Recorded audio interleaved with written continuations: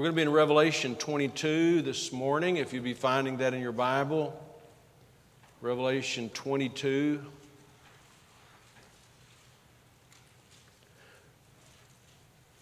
While you're turning, an announcement really for our men that we're going to be meeting, those who can, next Saturday morning at 7:30, just for a time of Bible study for men and a prayer time, and we'll have prayer requests and things, but I feel like it'd be good for us as men to do that occasionally, so I hope if you're able to do that, you'd squeeze that in next Saturday morning, and all our men are encouraged. We'll meet right in here at 7:30. As we're going through the book of the Revelation, we've now covered everything having to do up to and through the time of the Great Tribulation, which we should all know that's future events, of course. It'll be the outpouring of God's wrath upon a God and truth and Christ rejecting world. And it's been, for me, it gets kind of emotional sometimes really thinking about all that's going to transpire. And we've seen the devil and the false prophet and the Antichrist cast into the lake of fire. Last week we covered the great white throne judgment, where lost people, those who refuse to receive Christ and His salvation, are cast into the lake of fire. And then we looked last Sunday night at the eternity. I want to say the new eternity as it's going to be. The old world and the heavens will be destroyed, and God is going to make a new heaven and a new earth. And this is the language when he said that, wherein dwelleth righteousness, a new world without sin. Isn't that going to be an amazing thing? Wherein dwelleth righteousness. And that brings us to the final chapter, literally, of the book of Revelation. And we're going to look at a few things in this chapter, both this morning and tonight. And we're going to begin reading in Revelation chapter 20 and verse 6. And if you're able to stand, I'd invite you to stand as we read these two verses 6 and 7, and then have prayer together, giving our attention to God's word today. Revelation 22 and verse 6. And he said unto me, John is writing, of course, John is speaking, and he said unto me, these sayings are faithful and true.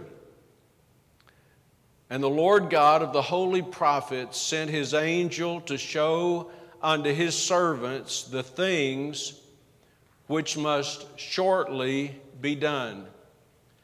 Behold, I come quickly. Blessed is he that keepeth the sayings of the prophecy of this book. And as we will see in a few moments, this final chapter is not about the tribulation. It's not about the judgment of sin. It's really some instruction, encouragement for God's people, which if you're saved, it would apply to all of us. Or if you ever get saved, it would apply to you.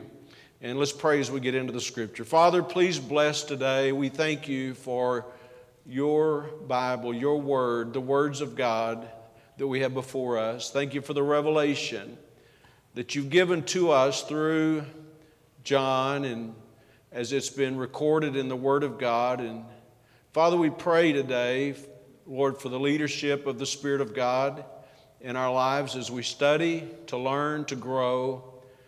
Lord, we want to, as we said this past Wednesday night, mix faith with your word. And Father, the things that you instruct us to do by faith, we want to obey them. God, help us not to say that it's not for me, or it's difficult, or it's not my nature. Lord, we just want your word to be worked out in our life today. And we trust you for that in Jesus' name. Amen. You may be seated.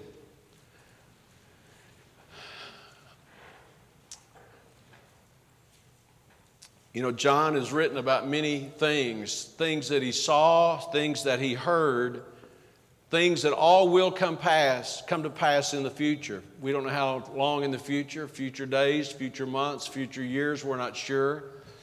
But all of that, or not all of it, the vast majority of that pertained really particularly to unsaved people, because that's who the Revelation is talking about, along with the coming of the Lord and and the promise to the saints. It's talking about, what it'll be like on this world without Christians, without God.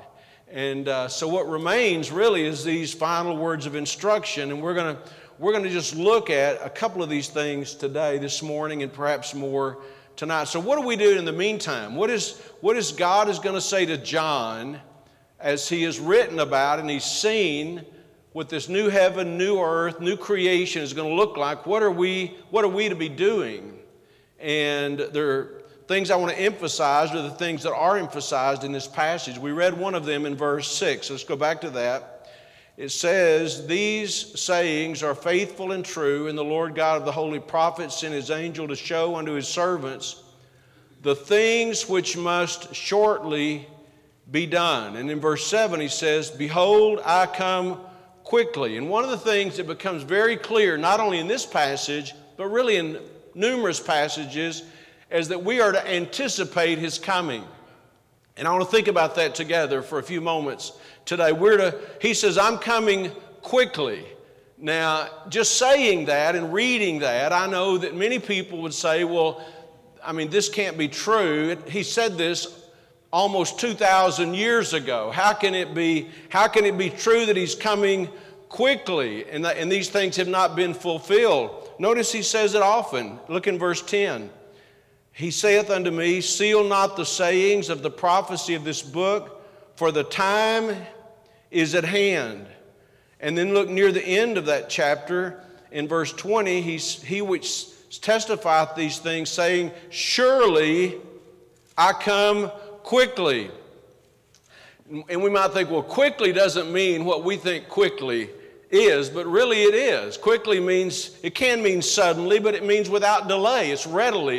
It's about to come. We often use this term referring to the coming of Christ, the doctrine of his coming, as the imminent return of Christ. And imminent is a good word. The word imminent means that it's hanging over us. It's impending.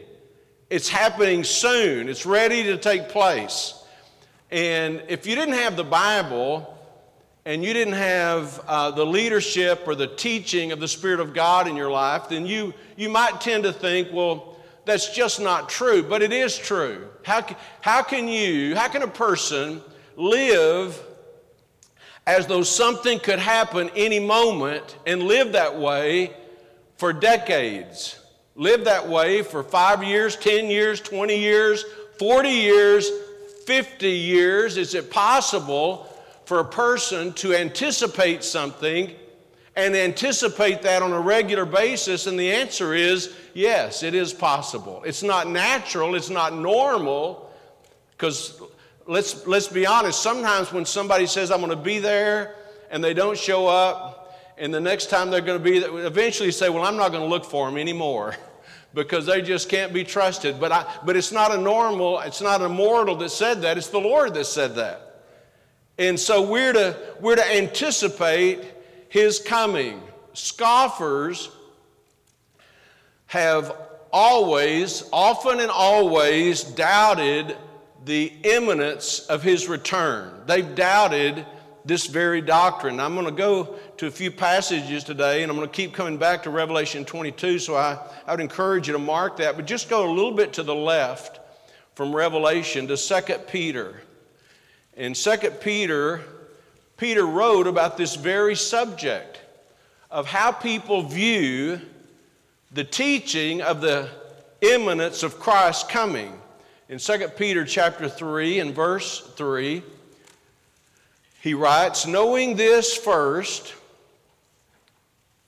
that there shall come in the last days scoffers, walking after their own lusts." The reason they're this way is because it's what they want, the way they want to be. They lust for that. And this is what they say in verse 4. We're in 2 Peter chapter 3 and verse 4. And this is what they say, saying, "Where is the promise of his coming? For since the fathers fell asleep, all things continue as they were from the beginning of the creation." That's what they say. He's not really coming. We can't be anticipating his coming. things have never changed. I mean, it's just year goes by, decades go by, centuries go by, millenniums go by, and he still hasn't come, and they're scoffers. They make fun of that. They don't take it seriously. But one thing we need to keep in mind is this. God does not always look at time the same way we look at time. God does not measure time like we measure time. And if you're out there in 2 Peter 3, here's a good explanation of that. Look in verse 8. It says, "But beloved, be not ignorant of this one thing, that one day is with the Lord as 1,000 years, and 1,000 years as one day." See, God is eternal. You and I, some of you young people look at me and you think, man, he sure is old. I mean, but you know what? Old compared to what? Maybe old compared to you, but believe it or not, I know people that are older than me. They're real old. I just saw some people's jaw drop, but anyway, I'm not going to call your name. But God is eternal. God had no beginning. Think about this. Wrap your mind around this. God had no beginning. 1,000,000 years ago, millions, 10 million years ago, 100 billion years ago, 1,000 trillion years ago, God was. He has no beginning. You say, well, I can't really understand that. Well, it doesn't surprise me. I don't understand, but I know it's true. God is eternal. To an eternal God who has been around trillions and trillions and trillions of years, how long you think 1,000 years is to him? It's a drop in the bucket. It's a blink of the eye. It's like a couple of days.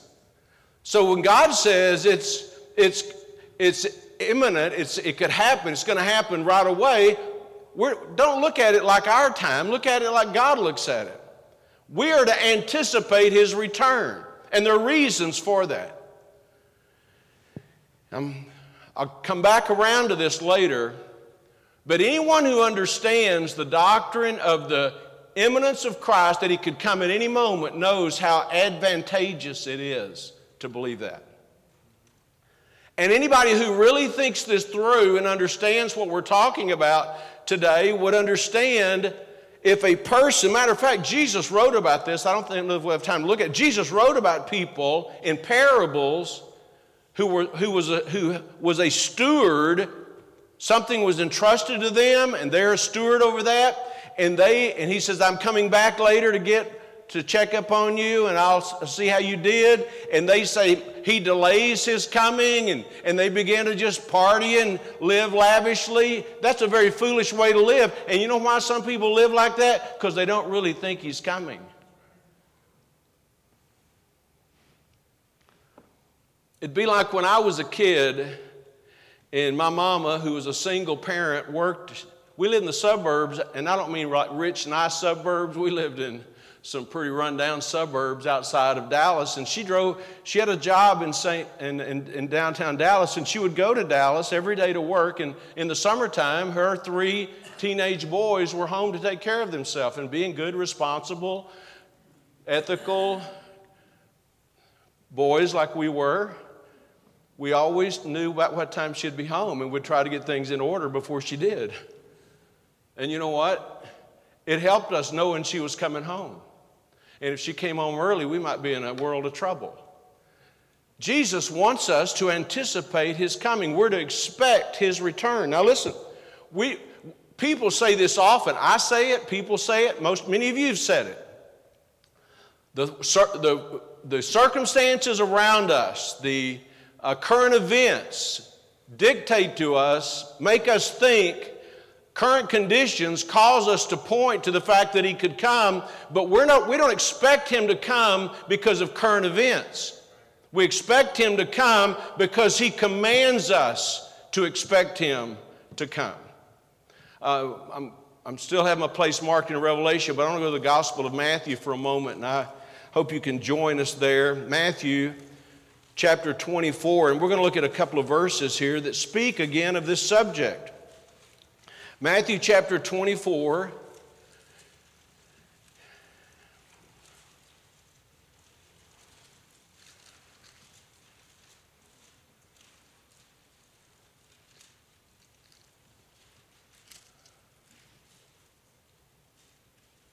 And verse, I'd had it written down wrong, but I found it. Let's look in verse, oh, no wonder I'm in Matthew chapter 25. Look in Matthew chapter 25 and verse 13. Watch therefore, for you know neither the day nor the hour wherein the Son of Man cometh. You don't know when He's coming. So what are you to do? You're to be watching. Well, what if He doesn't come until next year? What if He didn't come for 20 years? What if He doesn't even come in my lifetime?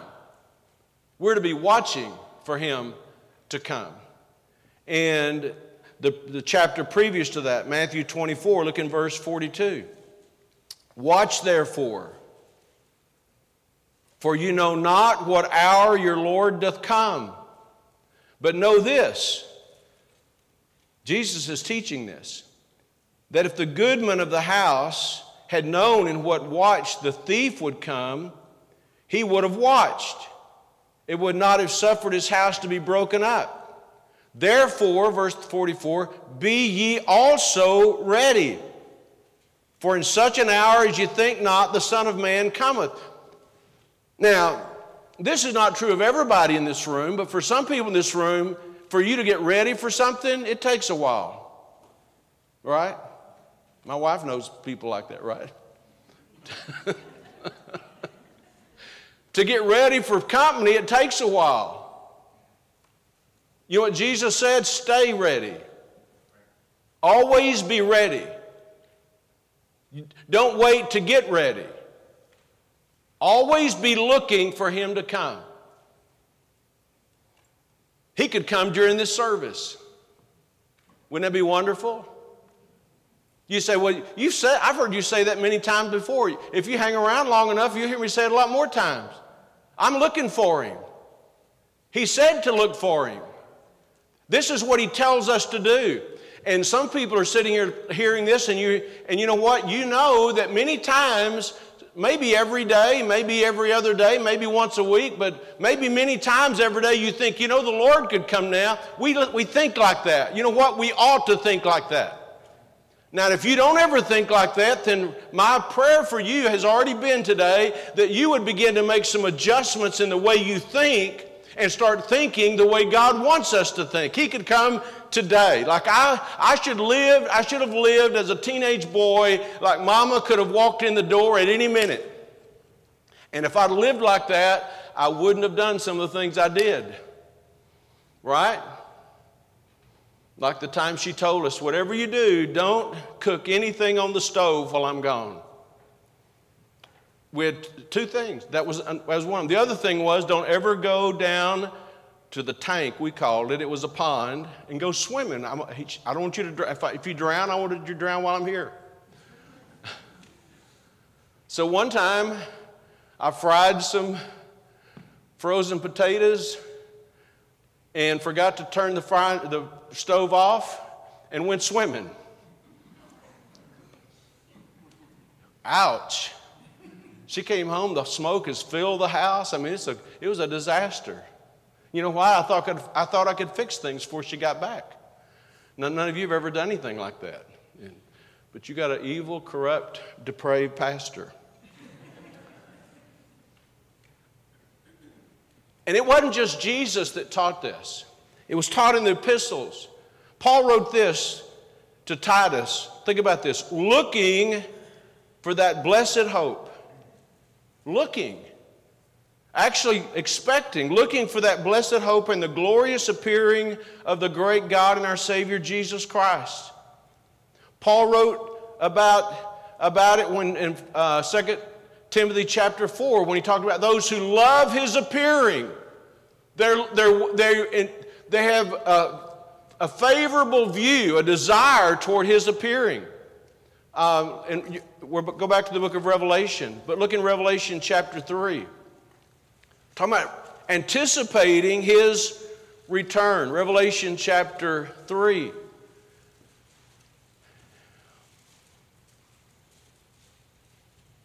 In verse 11, this is to the church at Philadelphia. He says, "Behold, I come quickly." 2,000 years ago he wrote this. Jesus gave this message himself to the messenger, the pastor of the church at Philadelphia. "Behold, I come quickly. Hold that fast which thou hast, that no man take thy crowns." It's just taught throughout the Scripture. James said this, "The coming of the Lord draweth nigh." It's near us. He said that 2,000 years ago. In the next verse after that, James says, "Behold, the judge standeth at the door." James says the judge is standing at the door. He's about to come in. You say, well, these people were wrong. No, they were right. They were right. Jesus tells us, the Gospels tell us, the Revelation tells us that we're to anticipate his coming. This ought to be an urgency for all of us, that we realize Jesus could come at any time. And there's many reasons we should anticipate it, because he says it. For one thing, back into Revelation 22, though, just a couple of things I want to point out quickly. In verse 4, it says that they shall see his face, and his name shall be in their foreheads. Revelation 22 and verse 4. You know, we ought to anticipate his coming because we're going to see him. I don't know what that's going to be like. I don't think any of us know what it's going to be like. Imagine actually seeing him, seeing the nail prints in his hands and the scars. Imagine seeing him. We ought to also anticipate it because of his reward. Look in chapter 22 and verse 12. "And behold, I come quickly, and my reward is with me." When he comes, his reward will be with him. "To give every man according as his work shall be." We've given him our lives. We've given him our time. We've given him our service. We've given him much. We've given him what we might otherwise have given to ourselves and our families and all, but we gave it for him because we love him, and we love him because he first loved us. And you don't always get, if you do the right thing, you don't always get rewarded in this life. If you give up things for Christ, you don't always get recognized in this life.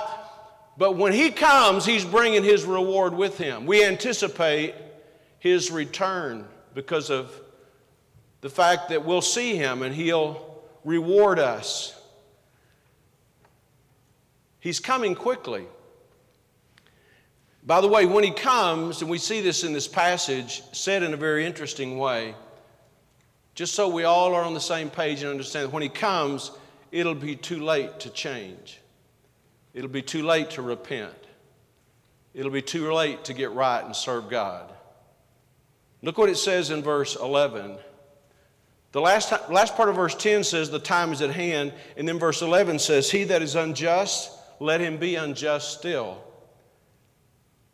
And he which is filthy, let him be filthy still. And he that is righteous, let him be righteous still. And he that is holy, let him be holy still." That's kind of a unique way of saying it, but basically what it's saying is when he comes, it'll be too late to change. Whatever you are when he comes, that's what you're going to be forever. If you're wicked, you're going to have to endure the punishment for that for all eternity. If you've been righteous and holy, you'll be able to enjoy the fruit of that for all eternity.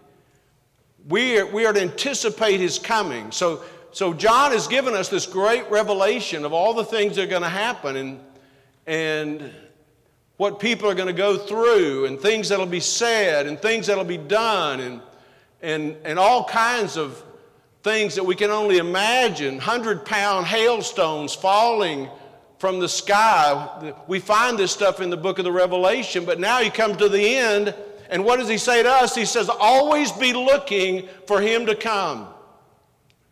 And John did.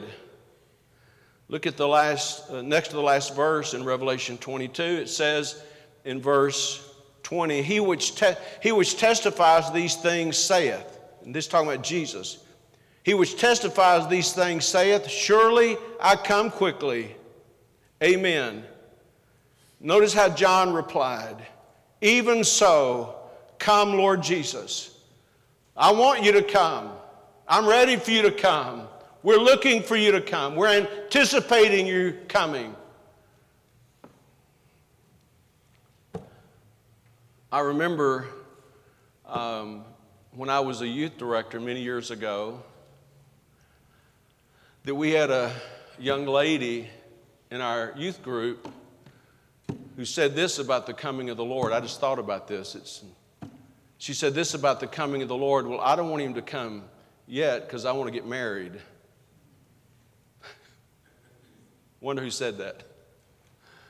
You know what? People think like that. I don't really want him to come. I've got family. I'm looking forward to retirement. You know, I don't want him to really come now.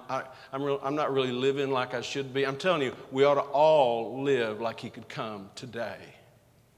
Right?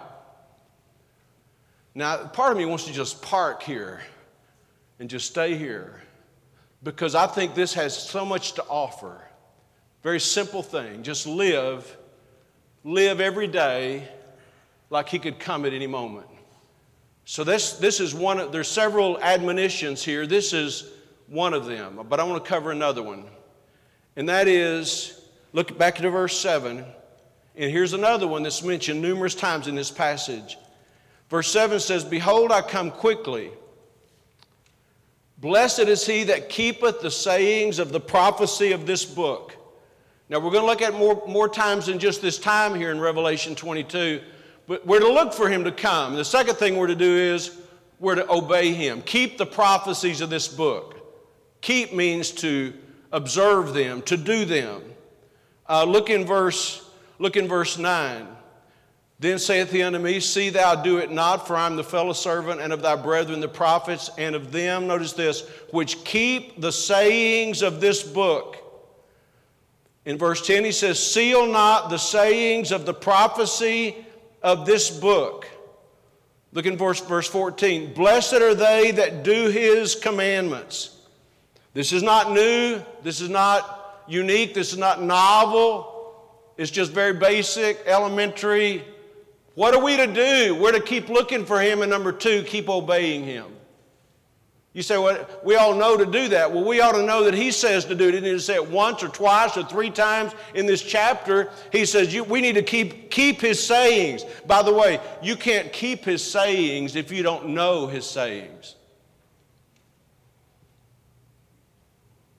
You say, well, I'm just not really into commandments. And well, you ought to get into them. What does God say we ought to do? Because you know what he says? He says, as long as I haven't arrived yet, you keep looking for me to come and you keep doing what I told you to do. Keep looking for me to come and keep doing what I told you to do. That would have been a good advice for me to keep when Mama wasn't around. Keep looking for me to come and keep doing what I told you to do, and don't do anything I told you not to do. Keep the commandments. Blessed are they, verse 14, that do his commandments. Do his commandments. Not just know his commandments, but do his commandments. Blessed are they that keep his commandments. You know, as I was studying, I noticed something about that phrase, verse 14, blessed are they that do his commandments, that it's one of the many, many passages in the Bible that the critical text, that's the text that's not from the source that we get our King James Bible from, the critical text says not keep his, doesn't say blessed are they. If you have an NIV, for instance, or a New American Standard Version, it doesn't say blessed are they that do his commandments. It says blessed are they that wash his robes. And the truth of the matter is, if you look at the context of all this, keep his commandments is the only logical, and if you look at the Greek text, they're completely different. I say that for the benefit of people that sometimes wonder, why do you use the King James? I mean, the other versions are easier to understand. Things that are different are not the same.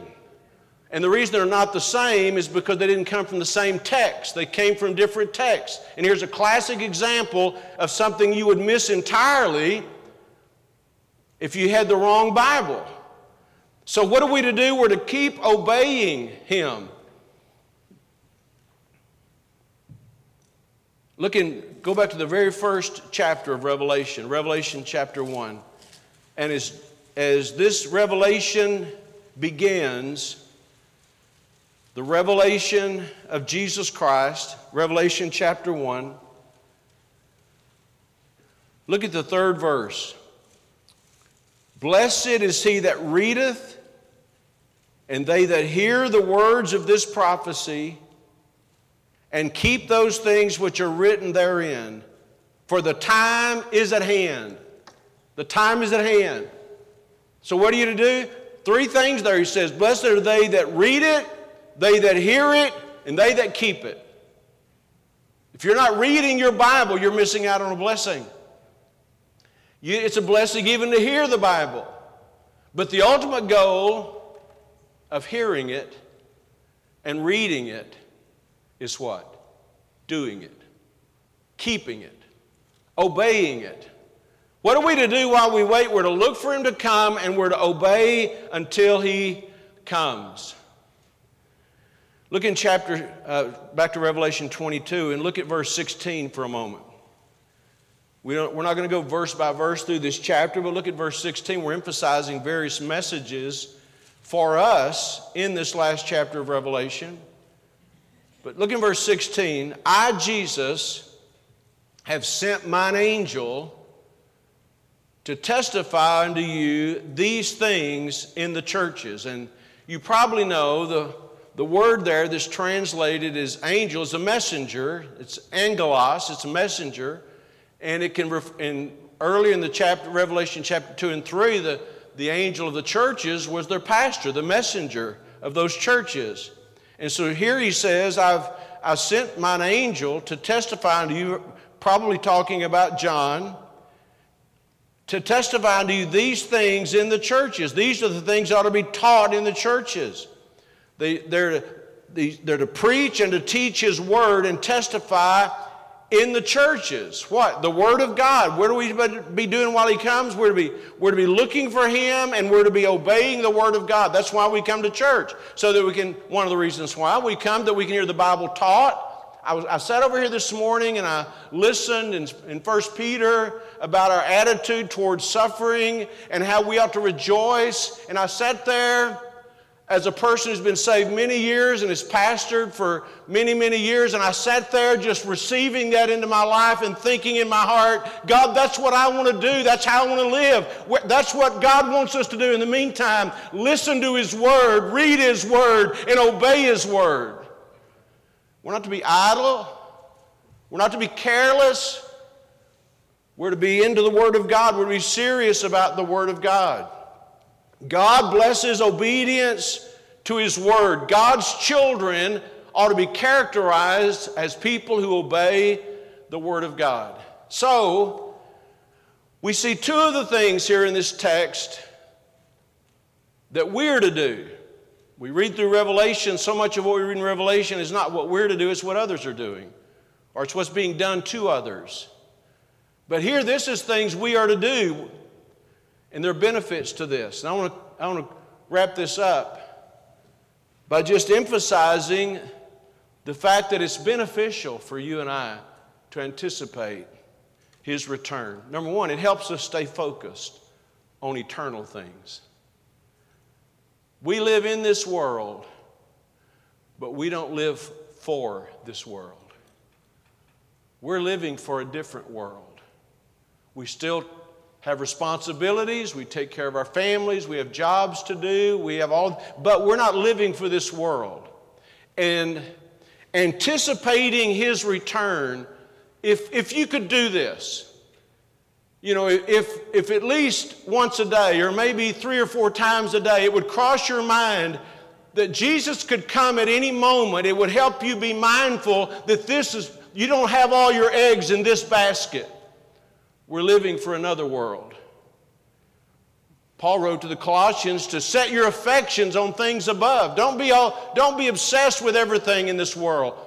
Live for you. Say, well, preacher, you're old and you're on the downward side of life, and I can see why you would be living for another world. And I'm hesitant to say this, but I'm going to say it. The reason we walked away from everything we knew when I was 23 years old and moved my family to a place we'd never been is because we weren't interested in just living for this world. I was 23 years old. Don't get it out of your head that because you're young, you don't really think about eternal things. You ought to be thinking about things that are eternal, things that will last forever. Jesus said, don't lay up for yourselves treasures on this earth. Lay up for yourselves treasures in heaven. That's what we ought to be living for. You say, well, I can't see that, but that's what faith does. Faith enables us to see things that are not visible. And as a matter of fact, and this may seem weird to some people, but sometimes through faith, things that can't be seen are more real than things that can be seen, and they're more valuable. One of the things that works against us in our natural self is we live for what we can see and feel and touch. But I believe anticipating His coming helps us live and think about a place and a world that's more important than what we're in today. Not only does it help us stay focused, it helps us live holy lives. The Bible spells, it's not just my opinion, the Bible spells this out. If you're in Revelation, go to the left a few pages to 1 John chapter 3. 1st, 2nd, 3rd John, Jude, and Revelation. 1 John chapter 3. And notice what John said. The same author, the same human instrument that gives us the revelation, gives us this epistle in 1 John chapter 3, verse 2. Beloved, now are we the sons of God, and it doth not yet appear what we shall be. But we know that when He shall appear, we shall be like Him, for we shall see Him as He is. Verse 3, and every man that hath this hope in Him purifieth himself, even as He is pure. What hope does he have? What was he talking about? The hope was that when He comes, we shall see Him and we'll be like Him. Now hear me now. And every man that has that hope in him of the anticipation of His return will be apt to purify himself even as He is pure. It helps us live holy lives. Having this hope helps us purify our lives. This past Wednesday, I think it was this past Wednesday, on Wednesdays we've been teaching about the fear of God, which I think is such an important characteristic, something that I certainly need in my own life and we all need. The fear of the Lord. By the fear of the Lord, men depart from evil. And I said, I think it was this past Wednesday, that there have been times in my life that I may not have done the right thing, or I may refrain from doing the wrong thing, not just because I love God, not just because I'm a new creature, but because I fear God. It helps us. The fear of the Lord helps us. And knowing He could come at any moment helps us live holy lives. If you're in 1 John 3, turn a few more pages toward the left to 2 Peter 3. We were there a moment ago, but I want to read a couple of more verses. 2 Peter chapter 3, in a lengthy context about the coming of the Lord. I read in verse 3 and 4 of that where scoffers say that He's not coming. But all of the verses after that are about the coming of the Lord. Verse 10, it says, the day of the Lord will come as a thief in the night. It's all about the coming of the Lord. But I just want to focus in for a moment on verse 13 to emphasize this matter of the benefits of anticipating His return. Look in 2 Peter 3:13. Nevertheless, we, according to His promise, look for new heavens and a new earth, wherein dwelleth righteousness. Verse 14, wherefore, beloved, seeing that you look for such things, be diligent that you may be found of him in peace, without spot and blameless. Since you're looking for him to come, since you're anticipating his return, be diligent that you be found in him without spot and blameless. There are benefits associated with anticipating his return. Things could happen that none of us could predict, but if we stay the course that we're on in the world, you know, the world is on a fast track collision course to meet Almighty God in great judgment. And it could get a lot worse before it gets any better. We all understand that. I'm not being a prophet of doom. I'm just saying it could happen. But you know what we're supposed to be doing? We're supposed to keep looking for him to come, and we're to keep obeying what he says. It'll help us live holy lives. It'll help us think on eternal things. It'll help us live obediently while we're awaiting his return. I ask you today, are you ready? Jesus said, be in a state of readiness. Are you ready today for Jesus to come? Are you expecting his return? And you would know that in your mind. You would know that. You would know if you how frequently or how seldom you think about the Lord coming. And if nothing else, I would like to think that this attention given to this passage would help us be more focused, looking for him to come. I've always wanted him to come in my lifetime. But, you know, so have many other generations. I've just wanted it. And I've always believed that it's a real possibility. I really think he could come before I conclude this service. Wouldn't that be? I even feel better about it now that I've finished my sermon. Let me ask you, are you being obedient to him? Can you think of a command right now that if you knew he might come today, you know you'd start obeying it? Then start obeying it now. Because we're to be keeping his commandments and looking for him to come.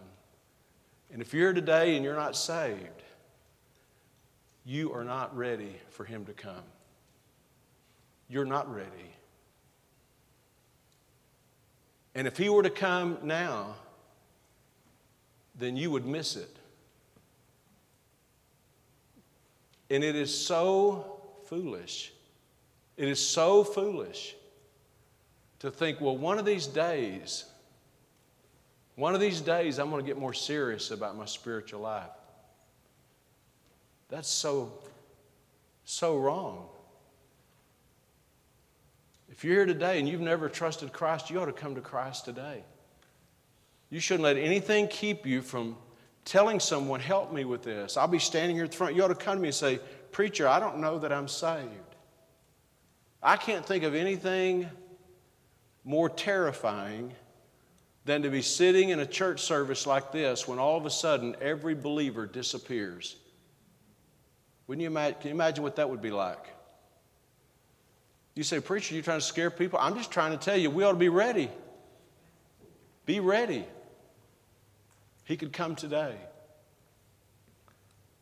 And if you're here as a Christian and you know you're not ready, you need to get ready and stay ready.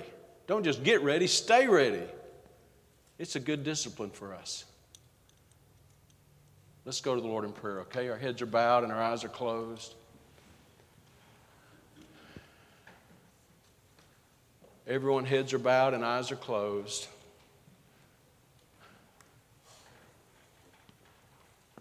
Would you just be honest with yourself? You don't have to be honest with me. Just be honest with yourself. Are you ready for him to come? Would you like for him to come? Can you say with John, even so, come, Lord Jesus. Come now. Come now. I'm ready for you to come. If you can't say that, I believe based on all we looked at in the Scripture, God wants us to be able to say that. Lord, come now. Now would be a great time. I'm ready for you. And if you're not ready for Him, then let's get ready, starting right now. Let's get ready. Our Father, as we pray today, we thank you for this precious book.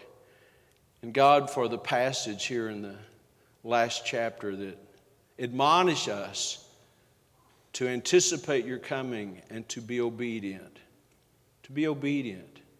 To keep your sayings. To hear them, read them, and do them. God, help us today. We want to do that. I know that if we'll commit to doing it, if we'll determine to do it, that you will help us do that.